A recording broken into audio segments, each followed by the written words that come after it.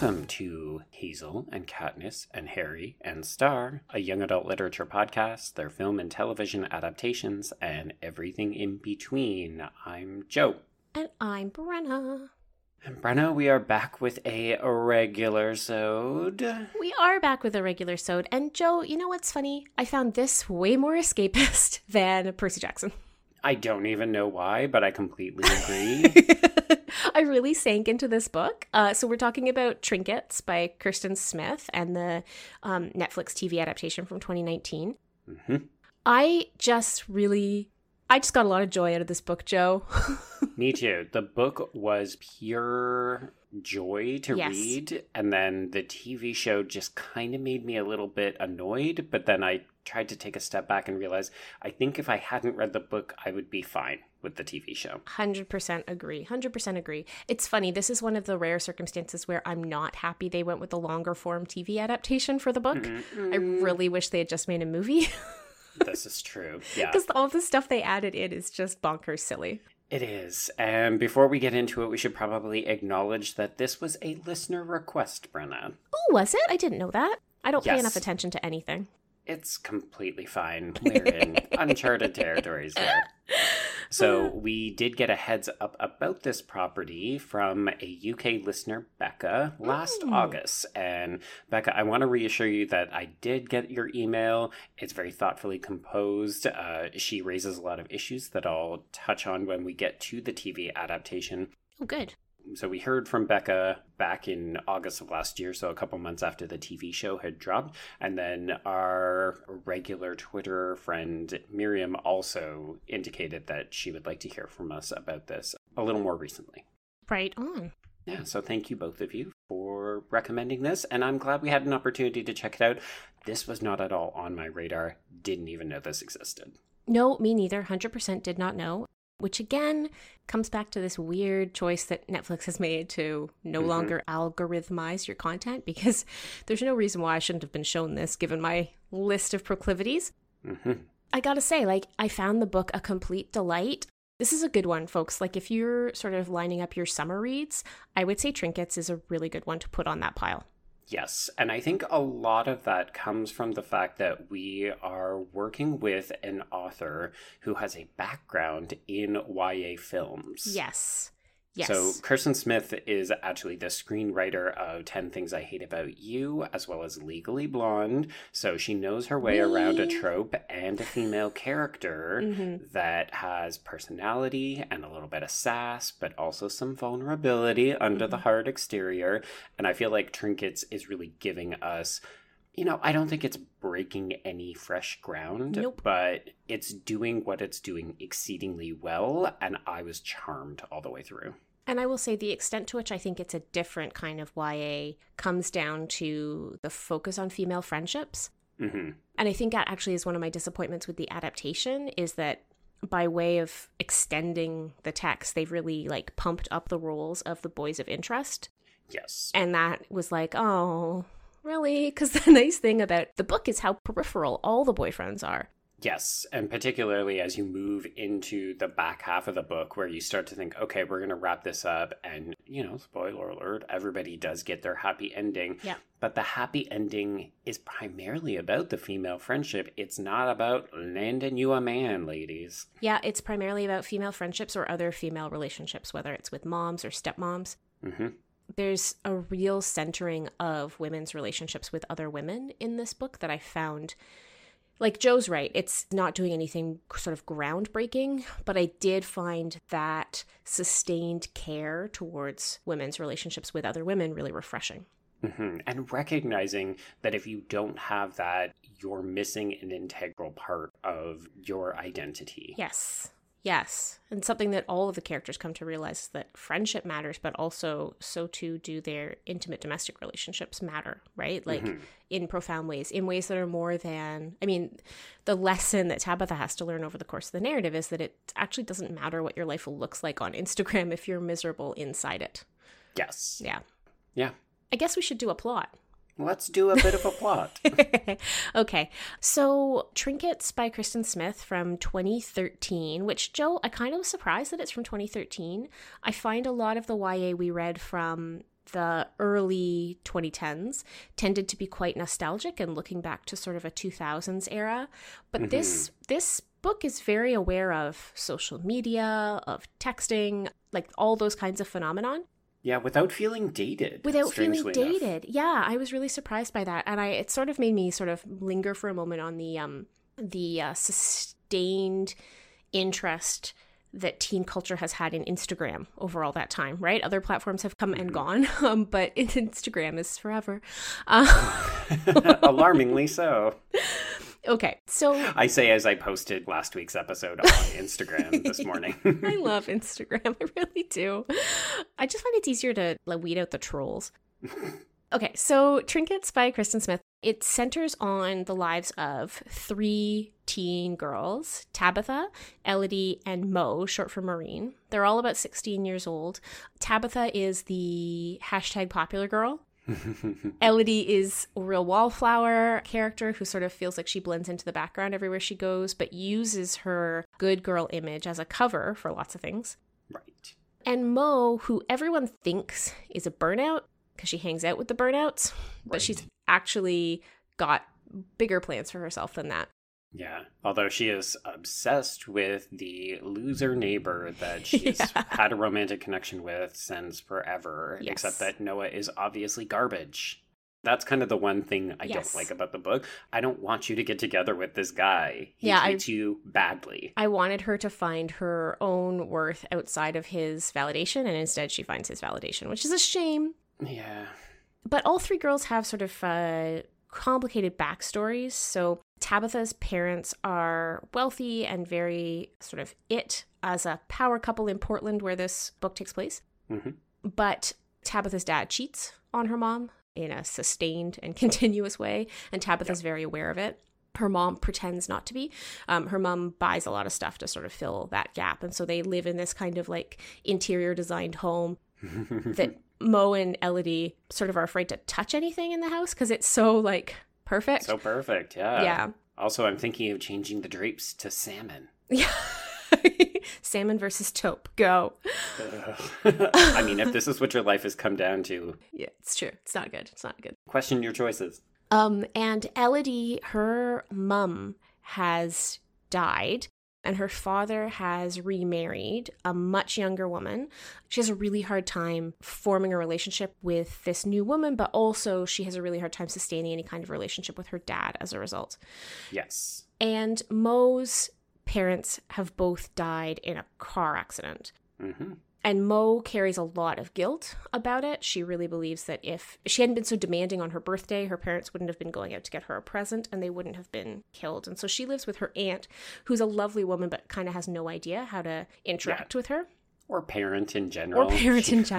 She wants Mo to have friends over, but then she gets mad if they make a mess. And you're just like, oh, this is an older lady who never expected to have kids. Exactly. And her brother as well. And her brother is, again, he's a sweet guy, but he's also a bit of a burnout. He wants the best for his sister, but he's not really sure how to interact with her either. Yes. And so they're all feeling kind of alienated in their home lives. And they meet at Shoplifters Anonymous. Yes, because that's the whole genesis of this book, is that they are all shoplifters, or mostly all shoplifters. I was going to say, or are they? So yeah, they all meet at Shoplifters Anonymous. Tabitha and Elodie and Mo have all been caught in the act of shoplifting, and they've all been mandated by the courts to attend this support group for people who steal. So this is how, even though they run in wildly different social circles at school, or in Elodie's case, no social circle at all, they end up bonding because they all share these sort of complicated backstories and this feeling of being wildly misunderstood. And over the course of the narrative, it's the bond between the 3 girls that allows them to really kind of grow, right? It's not Shoplifters Anonymous that gets them through this phase of their life. It's the friendship that they establish with each other. And over the course of the narrative, we discover that Tabitha steals sort of high-end designer things to feel better about herself. Elodie steals small trinkets that she can kind of pocket away, and they're like a sense of security for her. And Mo is lying. Mo's lying. Mo doesn't steal at all. No. Mo is covering for a friend who had a record and took the fall for shoplifting. And that's how she ends up in Shoplifters Anonymous. And she starts off just going because she kind of likes to make fun of the other shoplifter anonymous people in her head. Yeah, because Mo's a bit of a jerk. Mo's a bit of a dick, yeah. And what Mo learns over the course of the narrative is to be a little gentler with other people and to be a little gentler with herself. Mm-hmm. To let your friend fall in love with your older brother. Yes. And Elodie establishes this identity as like this perfect little nice girl, which lets her get away with a lot. In fact, she can steal more than any of the others because of that. And yeah, so the narrative is just about their growing relationship and the way they navigate each other's different trials and tribulations. And at the end of the narrative, Tabitha and Elodie have decided they're going to give up shoplifting, and they donate everything that they have stolen to a women's shelter. And Tabitha and her mother establish a much stronger relationship in the wake of her father leaving. Elodie finds the strength to give her new stepmom a chance to try to bond with her a little bit. And in so doing, is able to reestablish a relationship with her dad, who she comes to realize that she has missed quite profoundly. And Mo gets Noah. Yeah. Mo's happy ending is the worst one. It's true. Yeah. But they're all very content. I think that's actually one of the beautiful things about this book in this particular moment is you keep expecting it to have like this extremely dark core because that's just what we've been dealing with so much. And and when it doesn't, it's just such a blessed relief. It's true. Like the central conflict, like the third act conflict of this book is that they find out that Mo has been lying and they question the validity of their friendship. And that is such a gentle conflict in a YA property that I really appreciated it, which is kind of weird when you think about the fact that this is a book that also deals with abuse in a romantic partnership. Yeah, and it deals, so Tabitha dates Brady, who is the most popular boy at school. She's the most popular girl at school. It's one of those, like, we're together because we can't really imagine not being together. Mm-hmm. But he's awful. He's awful. And he's violent with her, but not in an after-school special kind of way, right? No. Like, there's no sort of giant scene where he, like, I don't know. He never, like, backhands her. He keeps an eye on her, and he grabs her too forcefully, and he makes her feel uncomfortable in all the ways that someone who loves you shouldn't. Yes, and it's perfect. It's perfect for the context of this story because it feels so real and so possible. And the girls support Tabitha through it in ways that feel really real and authentic. Mm-hmm. Sometimes maddeningly so from an adult perspective. Like, really just want somebody to tell a parent. Adult. Like, any adult. Any adult. Love of God. If we take anything away from any of these YA properties, it's that if you are hiding a secret as a teen, tell an adult. Just tell an adult. But the flip side of that is that it feels very authentic and honest, the way that storyline gets resolved. And what Tabitha finds is the strength to remove herself from the situation, but also recognizes in herself what has kept her mother in a very unhappy relationship and realizes she doesn't want that for herself moving forward either, right? Yes. That Brady is a sign of what's to come and that she has to extract herself from the relationship with Brady because of her whole future. I love the mirroring that happens in Tabitha's relationship with her parents as well as her relationship with Brady. Like, she is so clearly modeling her high school relationship on what she thinks she needs to become, which is her parents. And it's only in seeing that her parents are completely projecting a facade that she comes to realize, oh, wow, I'm just replicating something that I shouldn't actually be wanting. I think that that's exactly right. And I don't know. There's something so powerful about that storyline for me. Mm-hmm. Because I think it's because the two women come to find a way forward together. And that felt radical to me, even if nothing else in the book is particularly groundbreaking. Yeah, like you expect that her father is going to move out by the end of the book, and it happens. But what you don't expect is how cathartic it feels when she and her mother reconnect. Yes. And her mother's like, oh, I put the renovations on hold, because her mother has also grown in the background. Yes. The mother's not even really a character, and yet... Yes. I really liked it. I really thought it was just beautifully well done. Mm-hmm. Yeah. So do you want to talk about some of the formal innovations in this book? Because I was not expecting one character to write entirely in verse. I loved that. I knew you would. It took me ages to figure out that that's what's happening because we're reading ebooks because we can't get physical books anymore. Yeah. So I was reading it and I thought, oh, there's just something wrong with the formatting. Well, because it happens all the time, right? Yep. Yeah. Yeah, so Elodie speaks entirely in verse, or thinks entirely in verse. And I love, I was about to say, I love that choice for her journey. Yes, it's so Elodie, right? Like it so feels Elodie. integral to this character. Yes. Part of what is so essential about Elodie's character in terms of the triad of friends is that she sees the world profoundly differently than the other two do, right? She doesn't have a social circle. She's sort of been adopted by one friend at school who she doesn't really like. Yeah, she's working on the yearbook even though she has no interest in doing it because she thought it'd be the easiest way to make friends. Yes. And it's one of those, I know. And, you know, she's new to town. She's moved because of, now, see, I'm mixing up with the TV show. She and her dad have moved to town because of her dad's work, right? That's what's happened? Yes, he got a better job. That's it. And he moved them. Yes. And yes? Yes, I believe so. And so she's been removed from her social circle. And so, you know, her mother has not recently died the way she has in the TV series, but she is still grieving her mother.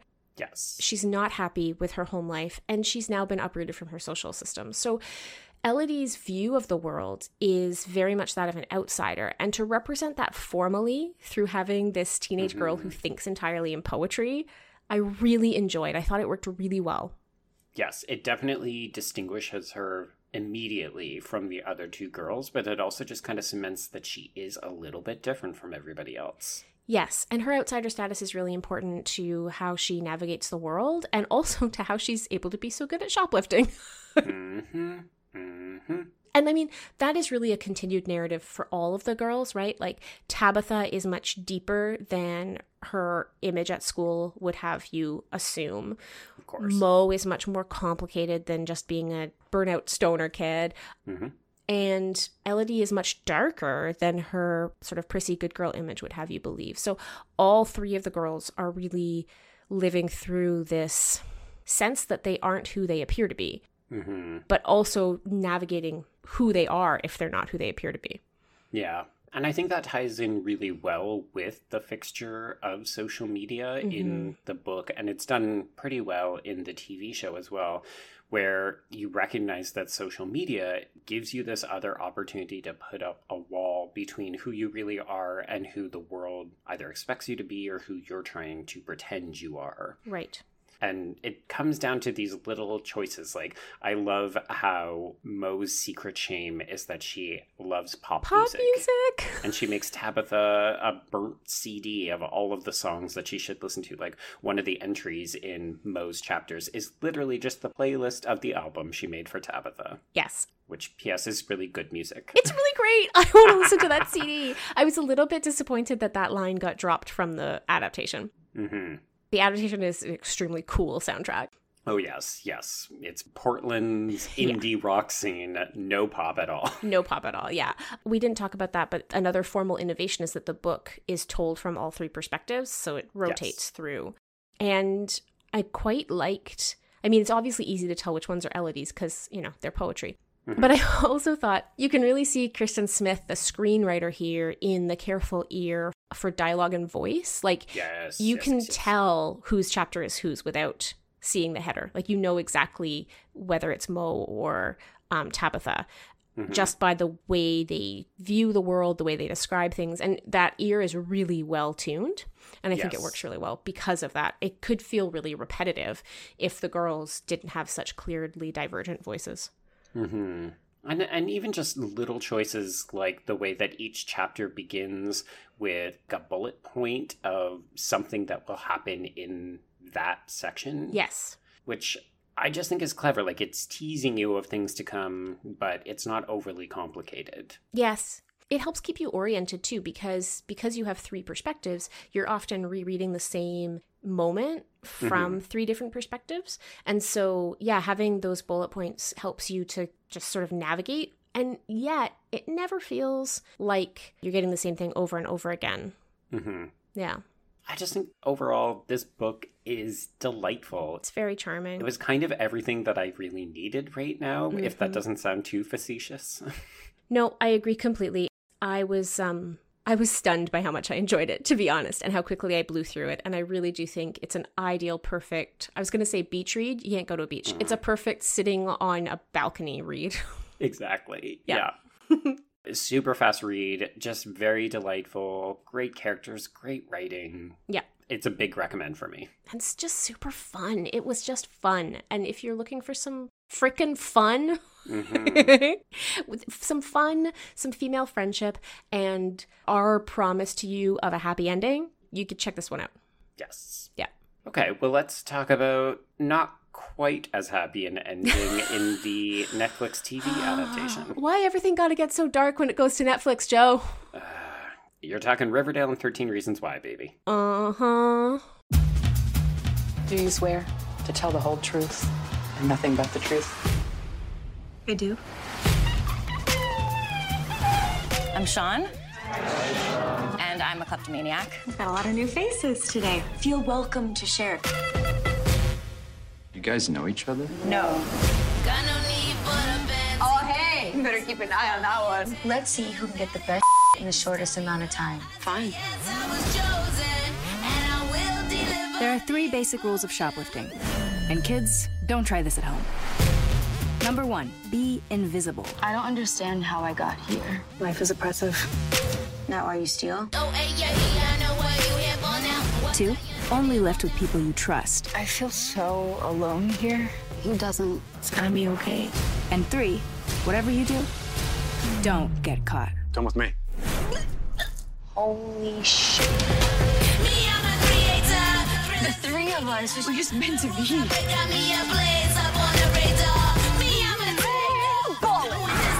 You have a real problem. The only thing that makes any of it worthwhile is having someone to share it with. It feels good to put our truths into the universe. Why does coming here make me want to steal more than ever? Work the steps, Mama. Okay, so Trinkets is adapted by a pair of screenwriters, Amy Andelson and Emily Meyer, and they kind of come as a pair. So they've done 2 previous co-authored pieces, one of which is Step Up 3D, the 3rd entry in the Step Up series. Oh. It's a lot of fun. And then they also did a previous Netflix movie called Naomi and Eli's No Kiss List, which is something that we could consider doing later. Because I believe it's an adaptation. I was going to say, it sounds like a title from like Nick and Nora's Infinite Playlist kind of. Exactly. Yeah. It's the exact same concept. Okay. So we have Brianna Hildebrand as Elodie, and she's the person that I recognize the most from this. So Because she's the Negasonic Teenage Warhead. she is that. Yes, she's also been in a bunch of other things. She was in the Exorcist TV show, the 2nd season, as well as a really fantastic, very social media literate horror satire called Tragedy Girls. And if you want to see her range, I would highly encourage people to check her out in those other 2 properties, because here she's very Elodie, right? Mm-hmm. Like, she's very mopey. She's kind of tragically dressed. And I love the physical performance that Brianna Hildebrand is giving. She kind of has a bit of a step stutter. Like, she walks like she's carrying around weights. And it's a great way to distinguish between her and the more flighty, fancy-free girls in this TV show. But in the other properties, she's got a really good range to her. Right. The other girls are Kiana Madeira as Mo and Quintessa Swindell as Tabitha. And they're both relative newcomers, I think, right? Like, I don't think we should recognize them from anything. I looked them up and I was kind of like, no, I don't really see you in anything else. Mm-hmm. We've got Henry Zaga as Luca, who is taking over the Mark character, aka Mo's brother. So this is Tabitha's love interest. And Brenna, you will recognize Henry Zaga. Ugh. We have encountered him before. He was the boyfriend in Looking for Alaska, the college boyfriend of Alaska. And then the other boys of note are Brandon Butler as Brady, and he is apparently from 13 Reasons Why. Yeah, he is. Plays Scott.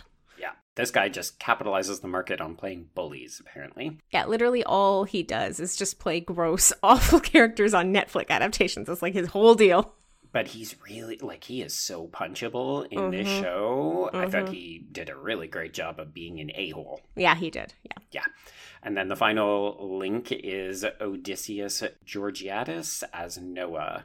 So obviously one big distinction right off the bat for this TV show is that we are going in with diversity casting in mind because we are in the year 2019. So Tabitha is now Black, Noah is now Black, and Elodie is also a lesbian in the TV show. Yeah, and it's interesting because in the book, Kirsten Smith doesn't describe their skin tone a lot. We get a reference to Mo being dark, quite dark, but not anything to discuss like ethnicity or background or family history or anything like that. Yes. So I liked that they leaned into it. It's a good choice, right? Because it just looks more authentically like what an urban high school would look like. Yeah. When I was checking on reviews of the show, there aren't a ton. This really flew under the radar for a lot of people. I think it just kind of got dropped on Netflix, as we've talked about before. See previous episode, The Expanding Universe of Ashley Garcia. In this case, a couple of people who did take note were papers or publications that are based in the Portland area because it's a relatively important part of the book, but it's a huge part of this TV adaptation. Like, this is actually shot in Portland, where it is based, and they make a lot... I mean, I wouldn't know because I've never been to Portland, but apparently they made very deliberate effort to name drop particular neighborhoods. There's a shot of the bridge in the party episode, which is like a very well-known Portland fixture. So they took a lot of care and effort to make sure that Portland is an actual character in this TV show. And people praised it for saying, oh yeah, and this also reflects the diversity of Portland's population. We are not all just white hipsters. Yeah, and much more complexly than something like a Portlandia, for example, right? I'd rather not talk about Portlandia. Fred Armisen and I do not get along. Does he know? If he doesn't, he does now. So this TV show, if people have not already checked it out, is 10 episodes long in the first season, which I didn't realize that we were dealing with a 2-season TV show. So the second season, as of the date of this recording, has not yet come out. It's expected to drop later this year. I was annoyed. Yeah. Because this doesn't even feel like we're wrapping up season 1. We are mid-story, ending on a cliffhanger. Please come back next year. It's honestly more like a 20-episode season that has a break in the middle of it for no reason. Like, it feels really weird. And there's no call for it to be this long. There's absolutely no need. Even though these episodes are almost all under 30 minutes, which was a small blessing, I actually feel like the episodes themselves are quite well paced. I do too. There's no reason why this couldn't have been wrapped up in 10 episodes. Definitely. And in fact, I, for some reason, had remembered you saying that there were 6 episodes in this season. Oh, that is nope. I got to the end of episode 6 and I was like, wait, where are these other episodes coming from? And then it was like next episode and I was like, no, I'm done now. I am done. I'm finished watching the show. And then it's like, I feel like the problem is that the show actually peaks around episode 5 and 6. Yes. So it's where we've got the Great Party episode, which is my favorite episode of this first season. And then we've got the episode where they steal the car. And that's, to me, where the series starts to go off the rails. Because all of a sudden, folks, we have Grand Theft Auto, and we're all lying to protect the fact that we have pushed Brady's car into a lake. Yes. And that specter looms large over the back half of the season, to the point, oh boy, maybe this is where I should bring in Becca, our listener friend Becca, who recommended this to us. So she talks about how much she likes the book and how it really works, and then she says, I did enjoy the TV series, and the fact that it was co-created by Smith and 2 other women makes me want to love and support it more. She does actually mention it's the second season, so I should have paid closer attention to Becca's But here's where she says, so it is flawed, and I feel like its potential wasn't quite achieved. Although there's some racial diversity, and Elodie is gay, everyone is beautiful, and the same slim body type. One of the relationships that I think we're meant to see as romantic is somewhat problematic. Becca, you are underselling this. It is hugely problematic for me. She doesn't actually specify, so I'm actually assuming on Becca's behalf that she is talking about Elodie's relationship with Sabine, the older singer. So in this, they introduce the idea that Luca is an older character at the Shoplifters Anonymous, and Tabitha gets interested in him. Which is problematic and troubled. Which is also problematic. But he works at a bar that has live music. And one night, Elodie goes with Tabitha. He puts the girls on the guest list. That's how they can always get into this bar. Yeah, they're seniors in the TV show, but they're still underage, clearly. Yeah. Well, we go to Tabitha's 17th birthday party. Right, exactly. And Elodie ends up having a meet-cute with Sabine, who is the lead singer of a local band. And it starts off very sweet, and then you find out later that Sabine has been in a weird relationship that she refuses to define with Luca, which is one of the reasons Luca moves out, and he and Tabitha have a cute incident where she helps him unpack his new place. But then the season ends with the discovery of Elodie's stash. Yep. And she ends up going on, not the run, but she basically runs away from home. Yeah. So that she can go on the road she with gets Sabine in the scary lady's band. car, Joe. It's so upsetting. I hate that scene. Yes, but I feel like the show doesn't pass judgment on this in the way that it should. So it suggests like, oh, she's running away from home. This isn't a good idea. But it doesn't say, hey, you're getting into a car with a person you barely know who is a compulsive liar and made you shoplift for her on your first date. Yeah. It's so gross, and I was really put off. It's a lot of boundary violations in that relationship. Like every time Elodie tries, and Elodie is not very assertive. No. Even less so in the adaptation than in the book. Yeah. And anytime Elodie does try to assert a boundary, like she doesn't steal from mom and pop businesses. Mm-hmm. She doesn't steal from small stores, right? And so then Sabine makes her, and it's awful. And you just have this sense that Elodie is absolutely being divorced from any sense of her own agency. I hated it. And watching her get in that car, I was like full mom mode. Like, nope. Yeah. Oh, yeah. Yeah. And I feel like the only kind of silver lining in this is that, so I watched this with subtitles on, and it's hard to hear, but the subtitles make it very clear that there are sirens pursuing the van at the end of the season. I didn't catch that. Yeah. So the inference is meant to be that she will not get far before this comes back to haunt her. So we don't have to worry about touching base with her and Sabine in a foreign city, or at least I hope not. God, I hope not. And then I don't like the Luca and Tabitha storyline either. No. Okay, so if he's old enough to be working in a bar, then he's 21 at a minimum, right? Yep. So he's a grown-ass man living in a house and then an apartment by himself, and she has just left one abusive relationship only to sort of roll into this inappropriately older guy relationship. And, Luca does not come across as... He's not meant to be creepy, and obviously this guy is charming and likable, but it's not subtle to me and you, I think, because we're adults, but there is a predatory He feels menace. very predatory. And it's interesting because his analog character in the book, this friend of Moe's who's sort of always kind of around, they know really only through SA, is much more harmless. And so at first I was like, oh, he's this harmless guy. And then I realized that he's really not harmless. And I, again, felt like the show was pretty chill about that relationship in a way that made me really uncomfortable. Well, okay, so it's especially odd because things really come to a head when the girls ditch the big dance and they go to the house party at Luca and Sabine's. Okay, so they all do MDMA or Molly, and they're kind of tripping, and it helps to, in ways that drugs do, it helps to liberate them and open their tongues a little bit so that they're a little bit more forthcoming than they might normally be.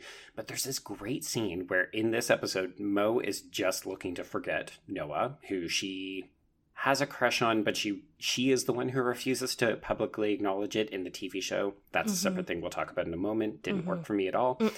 In this episode, she just wants to hook up with a random stranger, which Tabitha applauds because as teenage girls, I guess you do. But she actually ends up making out with a guy, but he kind of gently chastises her for being so formal because she asks if she can kiss him, and she says, "Consent is sexy." And I thought that was great. Yeah. I was so on board with that. I was like, okay, this is obviously very 2019. We're not talking about consent in 2013. But for the TV show, it was great. I thought it was an empowering message to deliver to teen girls who were the primary audience. And then, like, 2 scenes later, we've got this moment with Luca where he puts his hand on Tabitha's back. Yep.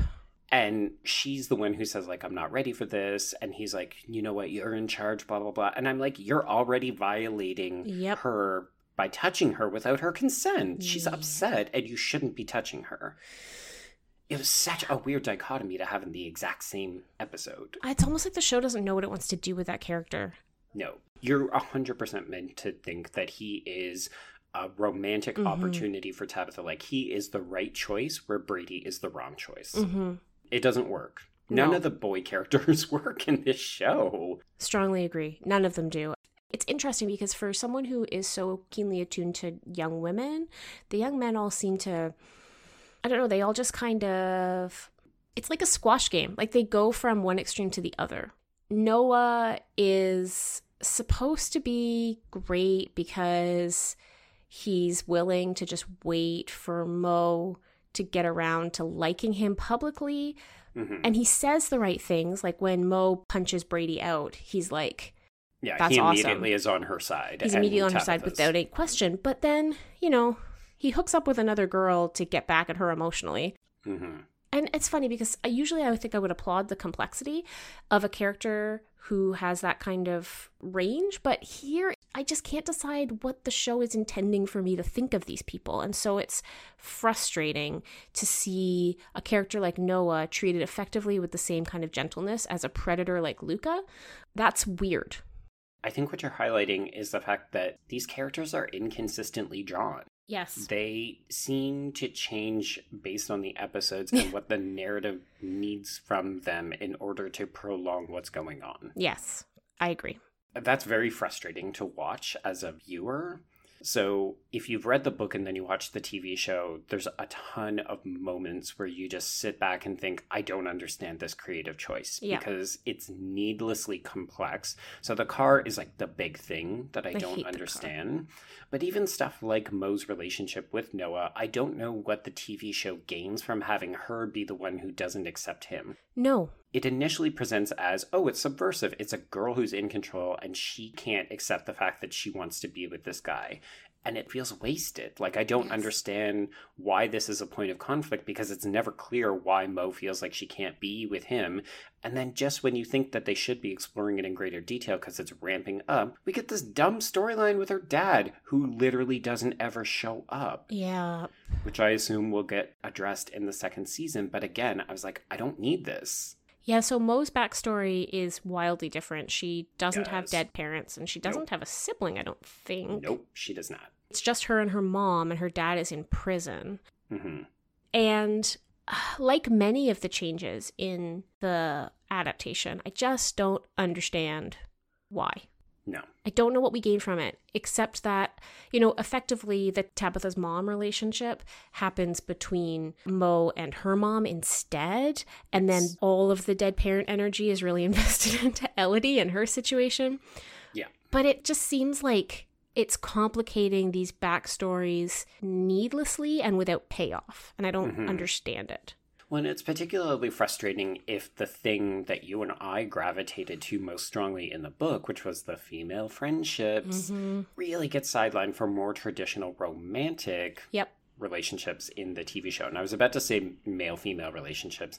It's kind of true because there's so much drama between Tabitha and Brady, and then Noah and Mo, and then there's like a curious sexlessness in Elodie. Like, it's revealed that she's a virgin, she's never really had a girlfriend, she's been lying about this girl that she left behind because she is a new transplant in this TV show, but her mom has only recently died in a car accident that she blames herself for, so like, she gets just the Mo died. storyline. Like, they're still having the court stuff. That's how recently. Yeah. And so the dad isn't a grieving widow in this version of the story. He's a divorcee from some time ago. I mean, long enough ago that there's a sibling, right? And so it changes that family dynamic so much.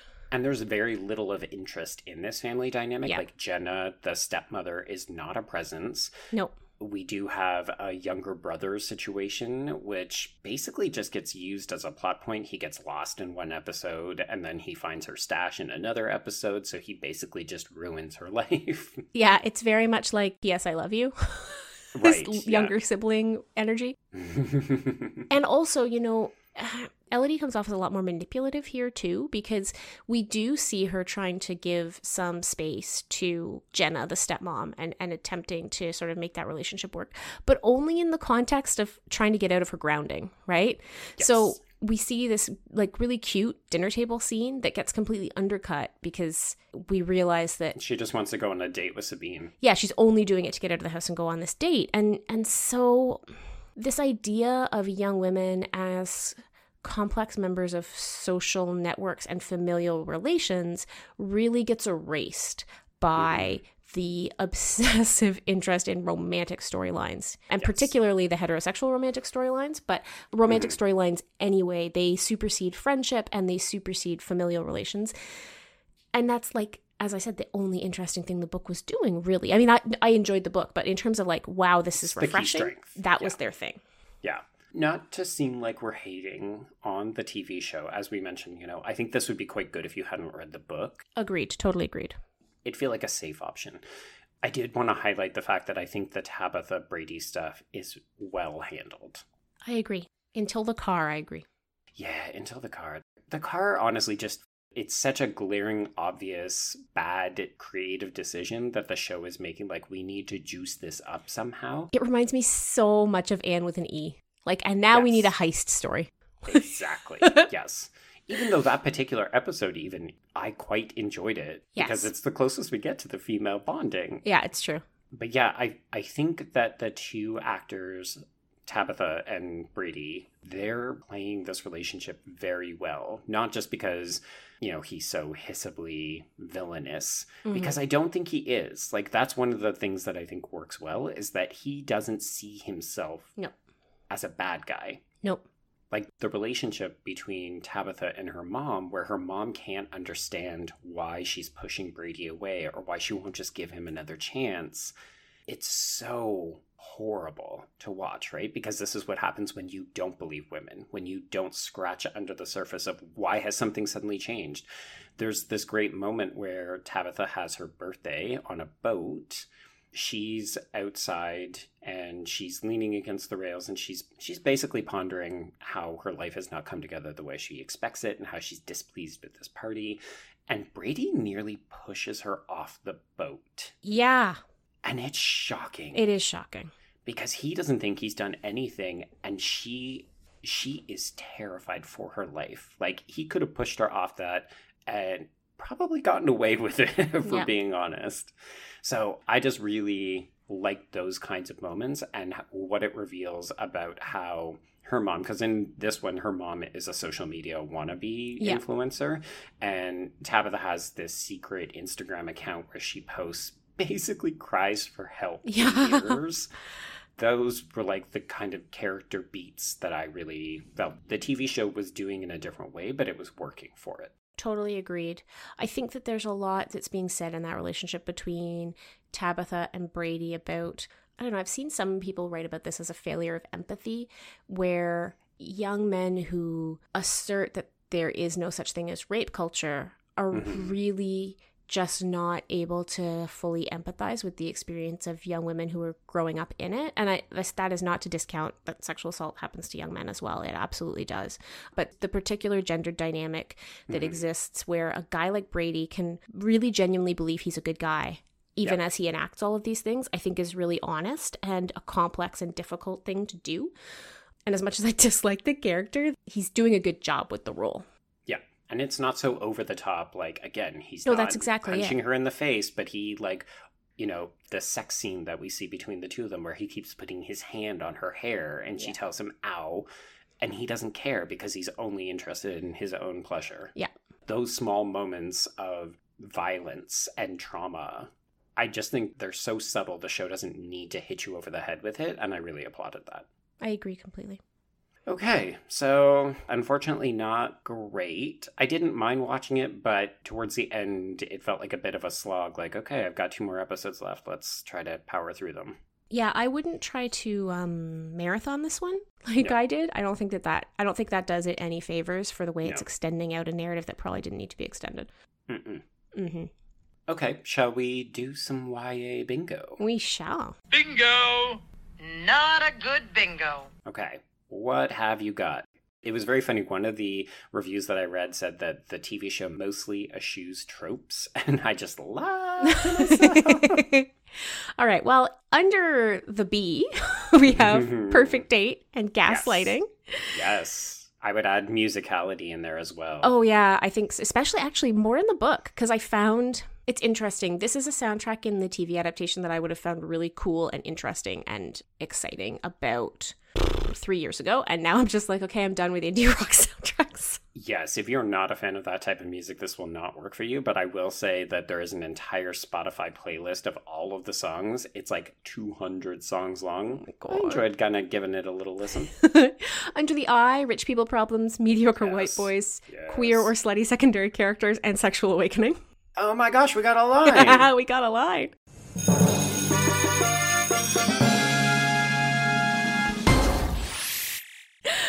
Okay. Under the N, we definitely have Dead Parents. Oh, so much Dead Parents action. Under the G, we have Abuse and Unlikely Friendships. Okay. And under the O, I got Love Triangle. I could buy a Love Triangle. Particularly, I think, if you want to focus in on Mo, Noah, and then Kayla's relationship. I mean, she's not really a character, but at the same time, I mean, I think the more obvious way to go is Tabitha, Brady, Luca / Mark. And we've also got Luca, Sabine, and whoever wanders into their orbit. Right, yes. So I did appreciate the fact that the TV show gently said that Sabine doesn't use labels. I thought that was an interesting way of addressing it. Although I will say my husband, Brian, who was kind of casually watching over my shoulder, was quite annoyed that this was another example of a queer relationship that just can't be. Mm-hmm. You know, it's like Elodie literally can't catch a break because, of course, the only queer possibility for a teenager in any world is a evil predatory lesbian, maybe question mark, who more or less child abducts her by the end of the season. Yep. It's awful. That's all. The final one that I had was Growing Apart. If you want to argue Tabitha growing apart from her old clique, okay, I buy new that. Friends, I'll or buy that for $1. Mo even leaving her burnouts a little bit. Well, and Elodie breaking up with Stephanie. Right. Yeah. Okay, I like that. Okay. So tropey as hell. Tropey as hell. Super tropey. Yeah. So Joe. Yes. If people want to tell you that it's not tropey, how would they find you? You can find me on Twitter and Instagram at B Stole My Remote. That's the letter B. And I'm at Brenna C. Gray on the Twitters. That's Gray with an A. And you can find us at the hashtag HKHSPod to get both of us. Mm-hmm. And if you've got something longer you want to send us, it's hkhspod@gmail.com. Yes. And next week, Joe. So next week we are doing what would initially appear to be a regular sode, but we're gonna phone in 50%. So Joe didn't want to read Cyrano de Bergerac, everybody. That's what's happening here. I absolutely do not. Yeah. So under listener Andrew's recommendation, next week we are going to be checking out a new Netflix movie called The Half of It, which is a queer version of Cyrano de Bergerac. And then just because it was kind of on the list, and I think it'll be interesting for comparison's sake, we're also going to check out Sierra Burgess is a Loser, which is the same idea, but I have a feeling not as successfully handled. And then our next regular sode coming up, because Joe hates me, apparently we're doing Catching Fire, the second book of the Hunger Games series. Yes, so we're doing that to tie into the release of the new prequel that's coming out on apparently the same day as that episode. Which Joe is also making me read. Well, now you're just spoiling everything. Yes, so we're gonna take a week of minisode where we talk a little bit about Cyrano de Bergerac, and then we're going to spend 2 weeks in the world of the Hunger Games, folks. Anyway, I guess I'm still doing the show. So Thanks, everybody. I really do think you should take a look at Trinkets, the book. It is a great summer read, and I think you'll enjoy it, especially if you're longing for some good old-fashioned, some female friendships like you don't normally get to see them. So until next time, folks, I will see you on the page. And I will see you on the screen.